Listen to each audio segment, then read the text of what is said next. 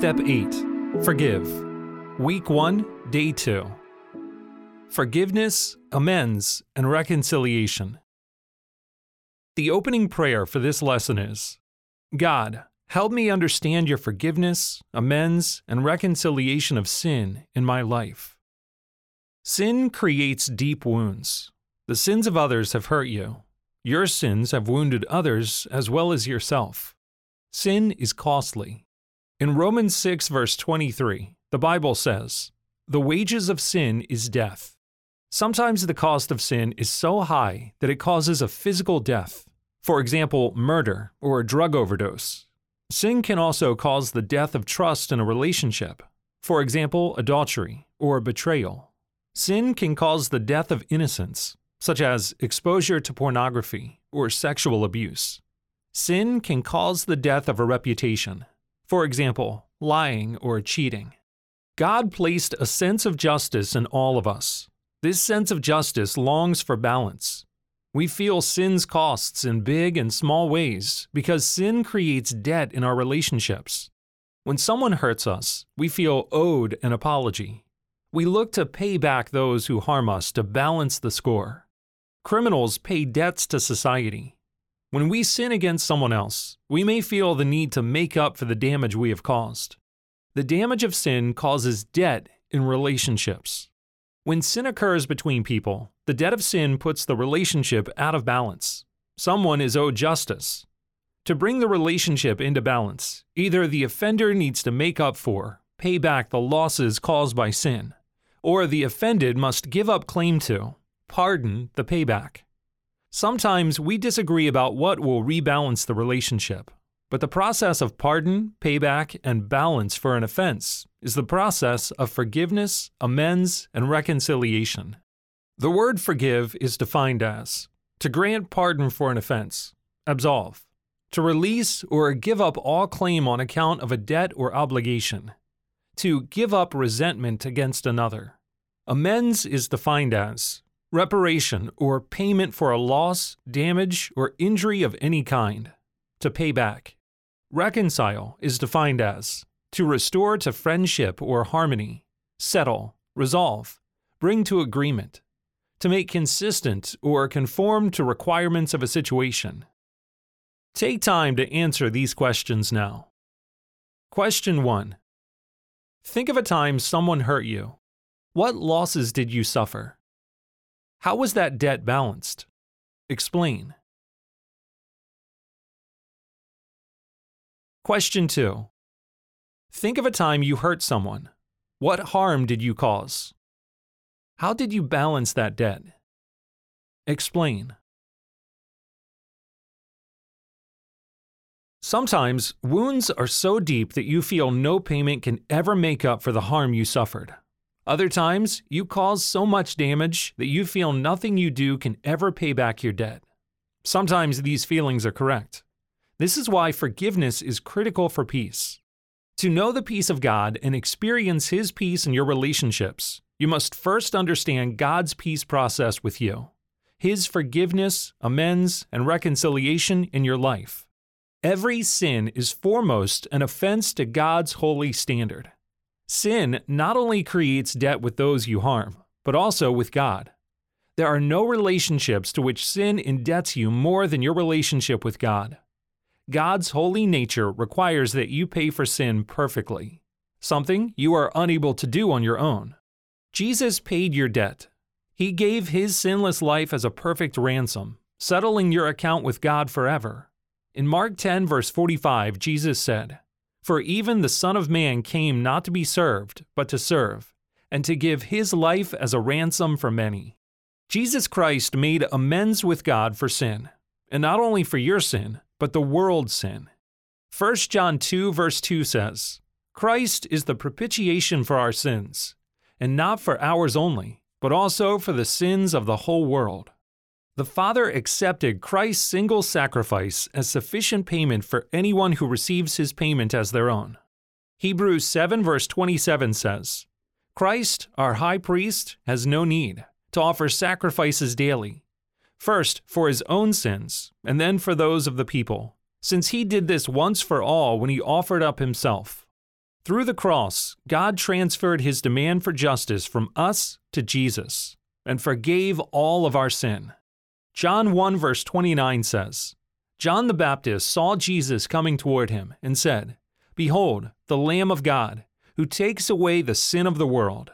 Colossians 2 verse 13 to 14 says, And you, who were dead in your sins and stuck in your sinful nature, God made alive together with him, having forgiven us all our sins by canceling the record of debt that stood against us with its legal demands.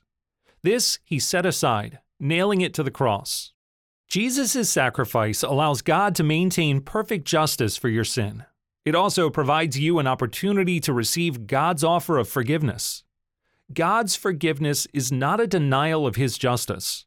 It is a transfer of his justice for your sin to Christ, so that you have an opportunity for reconciliation. Reconciliation, however, requires that both parties accept the terms of the settlement. God accepted Christ's sacrifice as the only sufficient payment to cover our sin. But you must also accept this transfer of justice, forgiveness, yourself. It is not until you receive this free offering, grace, by trusting, placing faith in Christ as payment for your sin, that your guilt is released and you are reconciled to God. Romans 3 verse 23 to 26 says, For all have sinned and fall short of the glory of God, and are justified by his grace as a gift, through the redemption that is in Christ Jesus, whom God put forward as a propitiation by his blood, to be received by faith. This was to show God's righteousness, because in his divine forbearance he had passed over former sins. It was to show his righteousness at the present time, so that he might be just and the justifier of the one who has faith in Jesus. We all owe God a debt that we are unable to repay, but he initiated reconciliation with us anyway. With his blood, Christ made amends for all sin so that God's justice would be satisfied, and he could give up his demand for payback. God offers reconciliation to all who accept Christ as their own payment for sin and means of forgiveness. God's justice demands payment for all sin. Those who refuse Christ still owe God. They are not reconciled with him. Their accounts are unsettled. They have declined Christ's perfect offering as justice for their sin and have rejected God's gift of forgiveness. Answer this question. Question 3. Do you still try to make up for sin by your own efforts? Explain. God initiated reconciliation with you. Christ made amends for sin to offer you forgiveness and reconciliation long before you were able or willing to receive them. What then does this mean for your relationships? If you have trusted Christ, you have accepted that Christ's suffering was sufficient to pay your debt. Have you considered Christ's suffering sufficient payment of the debt for the sins against you? Realizing the total debt paid by Christ on the cross and recalling that God offers peace to the entire world will help you initiate forgiveness and reconciliation with those who've hurt you, just as God did with you. The foundation for Step 8 is from Ephesians 4 verse 32 to chapter 5 verse 1, which says, Be kind to one another, tender-hearted, forgiving one another, as God in Christ forgave you. Therefore, be imitators of God, as beloved children. The Step 8 extra mile memory verse is Colossians 3, verse 12 to 13, which says, Put on then, as God's chosen ones, holy and beloved, compassionate hearts, kindness, humility, meekness, and patience, bearing with one another, and if one has a complaint against another, forgiving each other, as the Lord has forgiven you, so you also must forgive. Hebrews 12, verse 14 to 15 says, Strive for peace with everyone, and for the holiness, without which no one will see the Lord. See to it that no one fails to obtain the grace of God, that no root of bitterness springs up and causes trouble, and by it many become defiled. Imitating Christ means to show compassion, kindness, and humility. It means striving for peace with everyone, letting no one fail to obtain God's grace, and not allowing any root of bitterness to spring up. It means to forgive others as God forgave you.